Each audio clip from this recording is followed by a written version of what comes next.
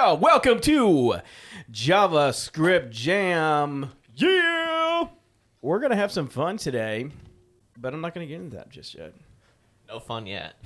The fun will come. We're going to be boring. You got to for wait for it. 2 seconds. You got to have some fun, folks. We're here at Render ATL, having a great time. We're out here looking up over the city out our hotel room, and we're having a really awesome setup here. I'm really excited about it. And we have someone really cool sitting on the couch over here next to me. His name is... What's his name? Ryan Magoon. Thank you. This Ryan Magoon in the house. More and more tortured. Dude, I'm just trying to drag it out because I'm ready to get going. All right, let's do it. So, my name is Scott Styling. I'm the technical community manager at Edgeo, and you are... Developer advocate at LGO. All right. I'm good. Who are you? I'm a senior staff engineer at PayPal working on checkout. Yes, Ryan Magoon. Awesome, brother. Check out. I hear that's the important part. Yeah. Well, it makes the most money. Makes the only money. Yeah. There's no checkout. There's literally no money. Yeah. That's true. Can't happen if you can't swipe the card or type it in. How long you been at PayPal for? 6 months. 6 months. Cool. Yeah. What inspired you to work for PayPal? Well, I was like a senior engineer, so I was a tech lead at Advanced Auto Parts working on their e-commerce, starting in React Native, and then ending up rewriting their whole front end in Next.js. And then PayPal reached out to me, and they're interested in some of that work I did, bring it over there. The interesting part was that it was a senior IC role. So I was actually engineering manager the last year at Advance. Yeah, I got the opportunity to like try my hand at like being staff plus engineer. I was like, oh, okay, let me go try this. Like kind of getting all the Infinity Stones for like all the roles. Well, this is great because we talked to a lot of DevRel people, a lot of developer advocates, some people who were engineers and moved to DevRel, some people who only did DevRel. But I feel like it's not as often we just get to talk to people who are like in the guts of engineering or just like slinging code. So, yeah, it's going to be great to talk to you about some of that. So, yeah, why don't you give a little bit of, like, your background and how you got into code? I think that's always interesting to learn a little bit about, like, what inspired you to even learn to code in the first place. Okay. From a really young age, my dad was like a huge computer nerd. So I'd always have like Linux around the house. Not really coding so much, just using it for different stuff, like playing video games, doing other stuff. One of the punishments he would give me is like we had a TRS-80 in the house. And like sometimes he would make me read a letter out of the encyclopedia, like the whole letter. But sometimes he would give me one of these books with like all these basic code in it. And he would like make me write out a whole program. And then if it didn't work, he would make me rewrite it. It was like it's a weird form of education / child abuse. Yeah. So I actually didn't like programming that much because like I associated That's hilarious. We all go back to our roots. Yeah. That's awesome. So when I started college, I was doing mechanical aerospace engineering. And like I had some anxiety problems back then, like learning disability stuff. So I was like in and out of school. But in between that, my mom was friends with this guy working at a startup on the side. And he reached out to me, Jamie Dixon, actually, like really big in the .NET community. And he sat me down and he was like, yeah, you should go talk to him because like you really need to like get a job. And so I talked to him and he like gave me Code Complete and he's like, go read this. And then I showed up and he's like, okay, write a C# class. And I did it. He's like, okay, you're hired. And then that's how I got started, like at the internship over there. It was called Lobby Guard. So that was a pretty interesting place. And then how'd you find your way to this whole React front-end world from C#? Yeah, so like back then, they were pushing me towards like CI/CD, which is actually really great. I was like part of the .NET user group. They were taking me to meetups, and I was meeting all these people. Scott Hanselman, actually, like I ran into him a long time ago. Yeah, in like 2012. He's here, actually. I think I saw him. Yeah, I'll have to reach out to him. It was interesting because I just hated .NET.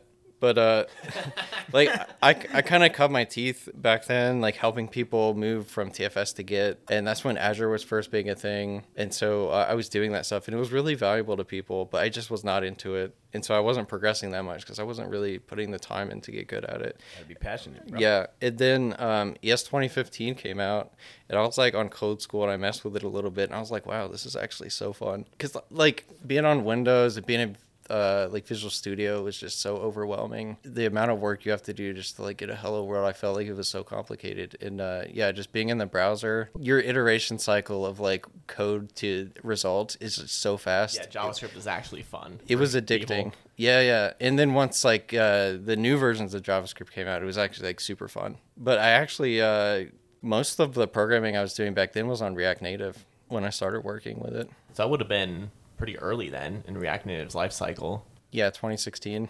That's when there were migrations happening. There were some migrations that got unmigrated. Like Airbnb was a famous example of that. And people were like, ooh, is React Native going to be a thing or not? And obviously it's still a thing and probably bigger than ever. Do you still do any React Native? Not really. Yeah, so I had a side project called Find My Spot, which was a app that would let you rent out your driveway for the day if you have a beach house. Oh, dope. Smart. Do you guys remember that pool app that came out, Rent Your Pool Out, during like 2020? When COVID I never had happened? a pool, so All the pools shut down, and this company did something very come use similar. my pool and give me COVID. Sounds like an it was insurance Airbnb, nightmare. but for your Yeah, pool. right. And they had insurance in the app, just like Airbnb or Uber or stuff like that. But yeah, it's very similar. And they have that for actually people's garages now. You can rent out someone's garage if they'll offer you one space. If you have like a boat or a car or something like that, you don't want to put it in storage. You use someone's garage at their place. It's kind of cool. Similar thing. It's neat. Yeah. So hey, it actually took off in many different places. I stopped using it right before it got good. Like Expo was horrible back then. It was just a toy. Like it was cool, but it just you couldn't build a production app with it. Really, you would have to eject. You would there was always some library you needed. And to dig on that for people who aren't into this world, what you're saying is that you could use it to write very basic things, but as soon as you want to do something actually on the phone that is like a phone native thing, like use the gyroscope or something, you have these native APIs that are written in like Swift or something. Yeah, so part of it is using those native modules. The other part of it is actually like building and shipping the app to the App Store. Expo was handling both of those things. Okay. So but it was just really hard to be proficient without you pretty much had to know some Objective-C and Java. Right, that's what it was before Swift, Objective-C, yeah. Yeah, because most of the stuff you're using like React Native maps which Airbnb had open source, but like below that was Objective-C. So like one of the things we had to do at Map My Customers, which is where I ended up going, was like put heat maps in the map, and you just had to, if they wouldn't accept your PR, you would have to modify it yourself and then inject it, and it's just like a whole mess. So what's the biggest difference between doing React Native and React proper? Well, I think debugging is harder in React Native because you don't have URLs. So if you have deeply nested workflows, like you can't just like jump to something. Nowadays you kind of can, but back then you definitely couldn't. It was way harder to debug. So like wrapping your head around how that works, you have like stack navigations and things like that, tab navigations, but thinking about like how you orient yourself around the app and do routing is probably the biggest difference. Styling is very similar, and the code is almost all the same logic-wise. Yeah, I've always wanted to, because I've never written like a single line of React Native, but I've been doing React for years and years and years, so I've always been like, I could learn React Native, I could probably ship like a very rudimentary app, but just like I've never really like taken that dive in. So it's always a world that I'm like very curious to learn more about, even though I don't really know anything about it. Yeah, so that's why I brought it up, because I think the two big innovations were like Expo now is actually amazing, and you don't have to eject from it. So all the pain. That's what I've heard. I've heard Expo's incredible from people who use it, so it sounds like they really pulled it together. Yeah, all the pain I was describing about having to pull in things or like worry about upgrades or dealing with the app stores, that's almost completely abstracted, and it's really, really amazing. So like, as a solo dev, it's actually pretty feasible to ship quickly with that now. That and TypeScript not sucking, I think, makes React Native dev just way, way better. Cool. Well, once we ship the Astro JavaScript Jam front page, we'll ship a JavaScript Jam app to the App Store. That would be fun. Yeah. Very cool. One of the things that you are really big into and seem to know a decent amount about and have worked a lot on is accessibility. So I would love to pivot and talk a little bit about that. Why is accessibility a topic that you're passionate about? It's kind of a weird question because ideally everyone should be passionate about it, but it's unfortunately not the case. Yeah, so disability is part of my identity because I grew up in a deaf family. So my parents were like 18 when I was born. So a lot of my like really early life was being raised by my grandparents who are both deaf. So ASL is my first language. Growing up in the deaf community and having grandparents like that, and actually like relying on people with like profound disabilities really opens your eyes to a lot of like how the world works for those people, how they get things done. It's hard until you see it through their experience. It's like everything just works for us, so why doesn't everything work for everybody? And it's like, well, a lot of reasons. Yeah, so from that perspective, it's always been around. I've always been around like deaf people and blind people. My partner is also visually impaired, like has a guide dog, and she's also she does a lot of stuff. She's a lawyer and she like writes books and stuff. And so I've also been around like really high achieving people with disabilities and kind of seen people using assistive tech in all kinds of different contexts. I wouldn't say like I'm super skilled at accessibility in terms of like working on it, but I would say from first principles. There's different ways to kind of think about it, because there's being able to think of it from the user perspective. Like, what is the specific disabilities that we need to account for, and what are the technologies they're using? What is it actually like for them to use these technologies? Then what is it like having to code for those technologies? And I find that what you're saying, having the first principles thinking, that can be really the hardest, because anyone can learn an API, but not everyone can live in someone else's shoes. Definitely. That's actually kind of the big hypothesis behind the talk I did at React Miami. Awesome. Talk about that. Yeah, so it was titled Building for Disabled Power Users. And basically the point of it was, first off, like the overlap between disabled users and like what you would think of as a power user in terms of somebody who uses lots of special features of the app to improve their efficiency, to make their workflow better. And also, like, if you break those workflows, it's very bad, and they'll probably leave. But they're also the most passionate users. If they get good at a tool, they'll probably stick with it. As long as that's the best way to do it, they'll probably be the ones writing reviews and advocating and bringing people with them. I like that term you use, power user, because this is something I have a good friend, Ben Myers, who's one of the best accessibility experts I know. And what he'll say is that everyone who uses assistive technology and needs to use it becomes a power user by necessity. Like, they have to learn the ins and outs of that tech because it's their window into the world. Yeah, exactly.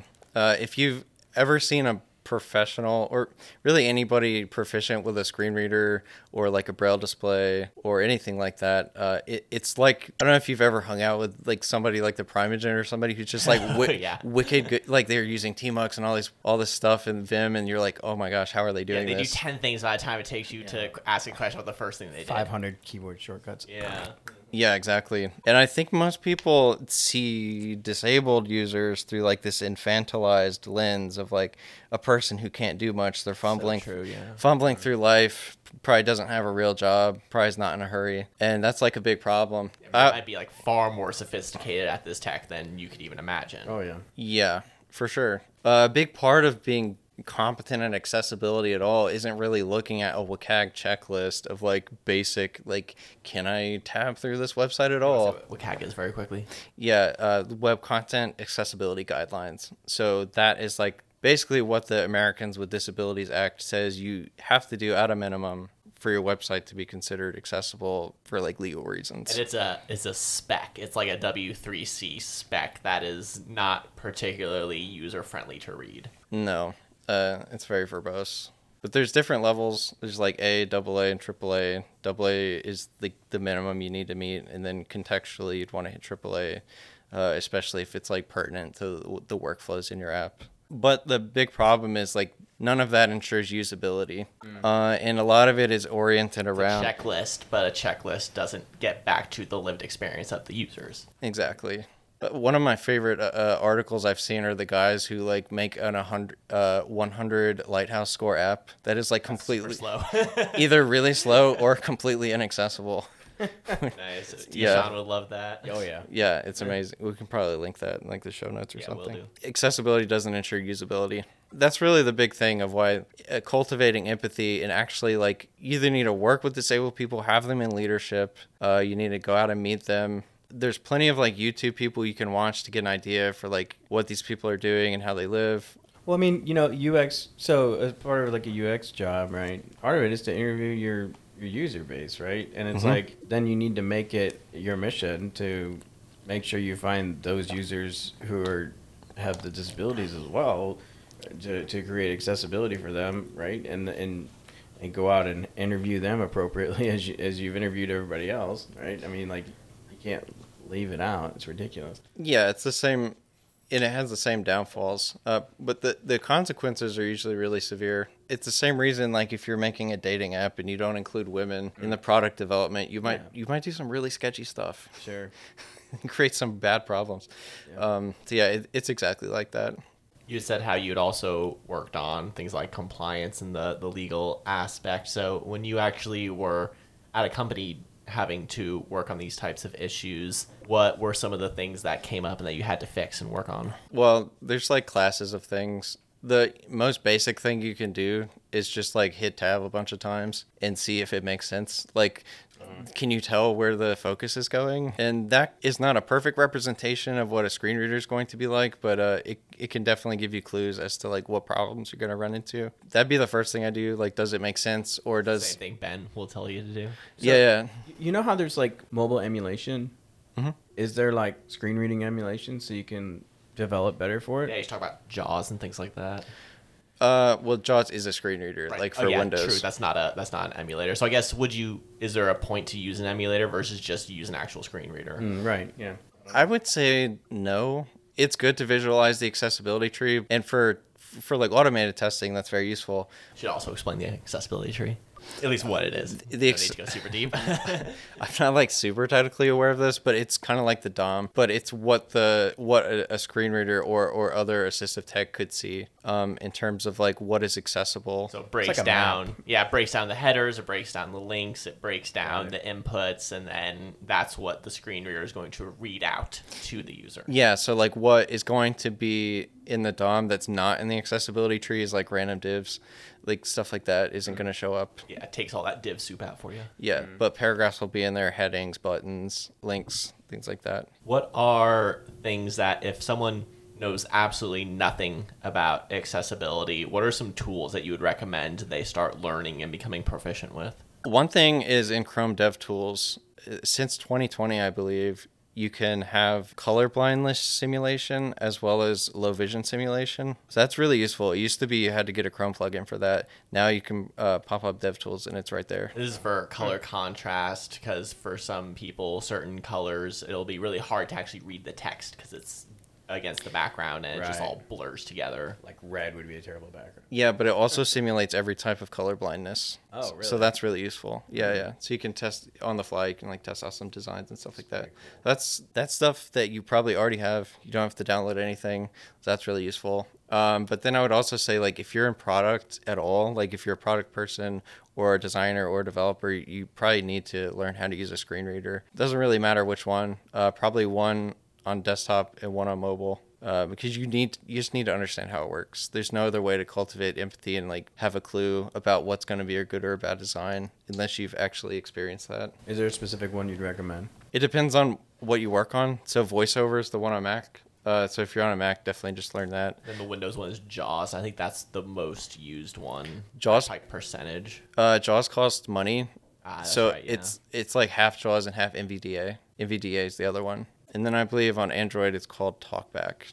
That's interesting. I've never thought about the fact that there would be a different screen reader for desktop versus mobile. What are some of the differences that come up between the two? On mobile, you don't have any buttons, so it's way different. I know in VoiceOver there's this thing called the rotor. Kind of like in Vim, you have these different input modalities. You move the input rotor in like VoiceOver, and it allows you to like go from navigating to like input. For people with profound blindness, I know there's input modes where people can like flip the rotor and they can flip their like iPad or phone backwards and then use 3 fingers on each side to type out Braille. Oh, really? Like they're punching out messages. Wow. Yeah, because it's like well, if you think about it, how would you use a keyboard if you're completely blind on a touch screen? Yeah, there's videos of this on YouTube. Trying to think. I believe Molly Burke is the name of one person who uses it. There's some people I can link to you It's really cool stuff though. So you could create a case that an iPad goes into that has Braille keyboard on the back. Well, it's actually the same layout as a Braille typewriter. Yeah, so it just knows where your fingers are to use 3 fingers on each side. But like, it's kind of like if you've seen a I'm Braille. not sure if Scott or I've ever seen a Braille keyboard before. No. It's really interesting. It's kind of like those things that like court reporters use, but Yeah, it's a little different. Stenographer. Yeah. Let's make sure I was thinking of the right thing. But yeah, it's only a few buttons, and you type out like the Braille cells Okay. And so you each time you press it down, it like does a cell. So 3 on each side, and you just you like press the combination. There's like contractions in Braille, and all kinds of other things. It's pretty cool. Huh.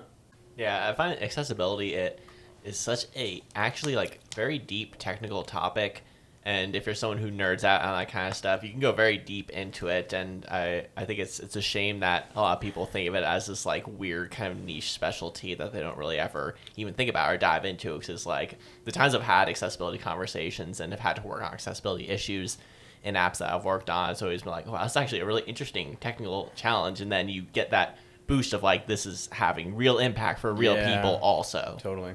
That's awesome. Yes. Cool. Is there anything else you want to hit on in the accessibility realm? One of the apps that I was looking up when I was doing my talk that I was particularly impressed by was VS Code. It has so many cool accessibility features. Really? Speak on that. I don't know of any of them actually. I think one of my favorite ones that I think regular devs could use was the sound cues. There's actually an entire API for sound cues that tell you when something happened in the editor. You know, sometimes you'll be typing and like you're in TypeScript or like your linter will like put a red squiggly somewhere else in the file. Yeah. But like if you're blind, how would you know that happened? Yeah. So it'll be like bloop, like Oh, that's so cool. or like shh, like there'll be like different sounds depending on like what kind of event just happened, or like if you hit a breakpoint, or if something in the terminal just finished. Yeah. And like was it exit 1, was it exit 0, like what just happened? So it's first class. What are some other topics you want to talk about? I don't know. Open the floor. What's your favorite video game? Just be Tears of the Kingdom. I have no idea Not what that is. the new Zelda game. Oh, gotcha. Oh, Oh, I yeah. love Zelda. I played crazy mad video games from age like 4 to 18, then became obsessed with music, and then became obsessed with coding. And so I haven't really gamed in like 10 years. But Ocarina of Time is my favorite game of all time. Really? Yeah, Link to the Past is my favorite Zelda game. right on. My favorite game of all time is really tough.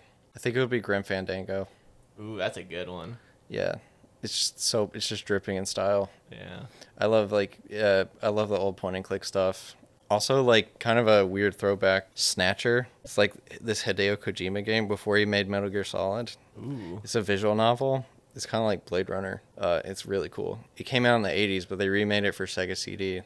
And it's like the best soundtrack. It's a super cool murder mystery. What was the game thing. he put out that was like a survivalist game that came out a little while ago? Death Stranding? Yeah. You played that one? Yeah. It's cool. If you're into like art house movies, it's very much like Yeah, that. well, my best friends from college was like obsessed with Hideo Kojima. Yeah, it's like super weird. It's like, what if like A24 made a video game? Yeah, it's out Have you there. watched Beef?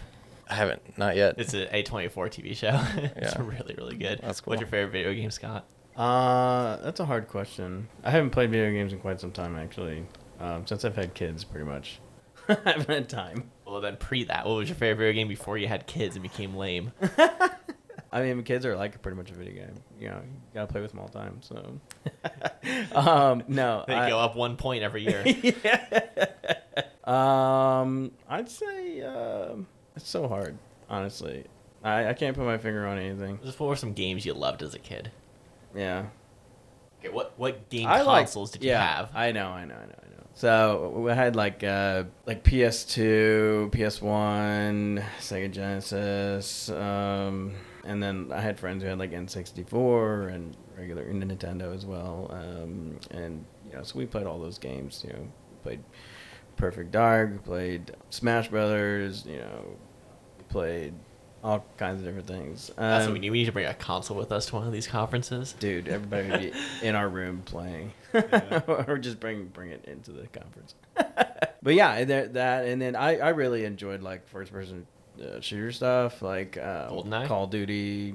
Oh yeah, GoldenEye for sure. But Call of Duty like on newer consoles, right? Like PS3, I always think when you're talking Xbox GoldenEye, 360. the real question is, would you play as Jaws or Oddjob?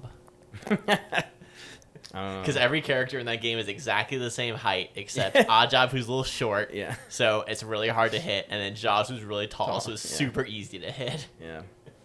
Remember that hat being deadly? Yeah, you can throw his hat too. Yeah. But yeah, I think overall, like when I was in high school and stuff, I really enjoyed playing Call of Duty and like Halo and stuff like that. COD, yeah, sure. Get that COD. Yeah, exactly. And you know, a computer game I really loved actually was because when you said COD, it made me think of it. Command and Conquer.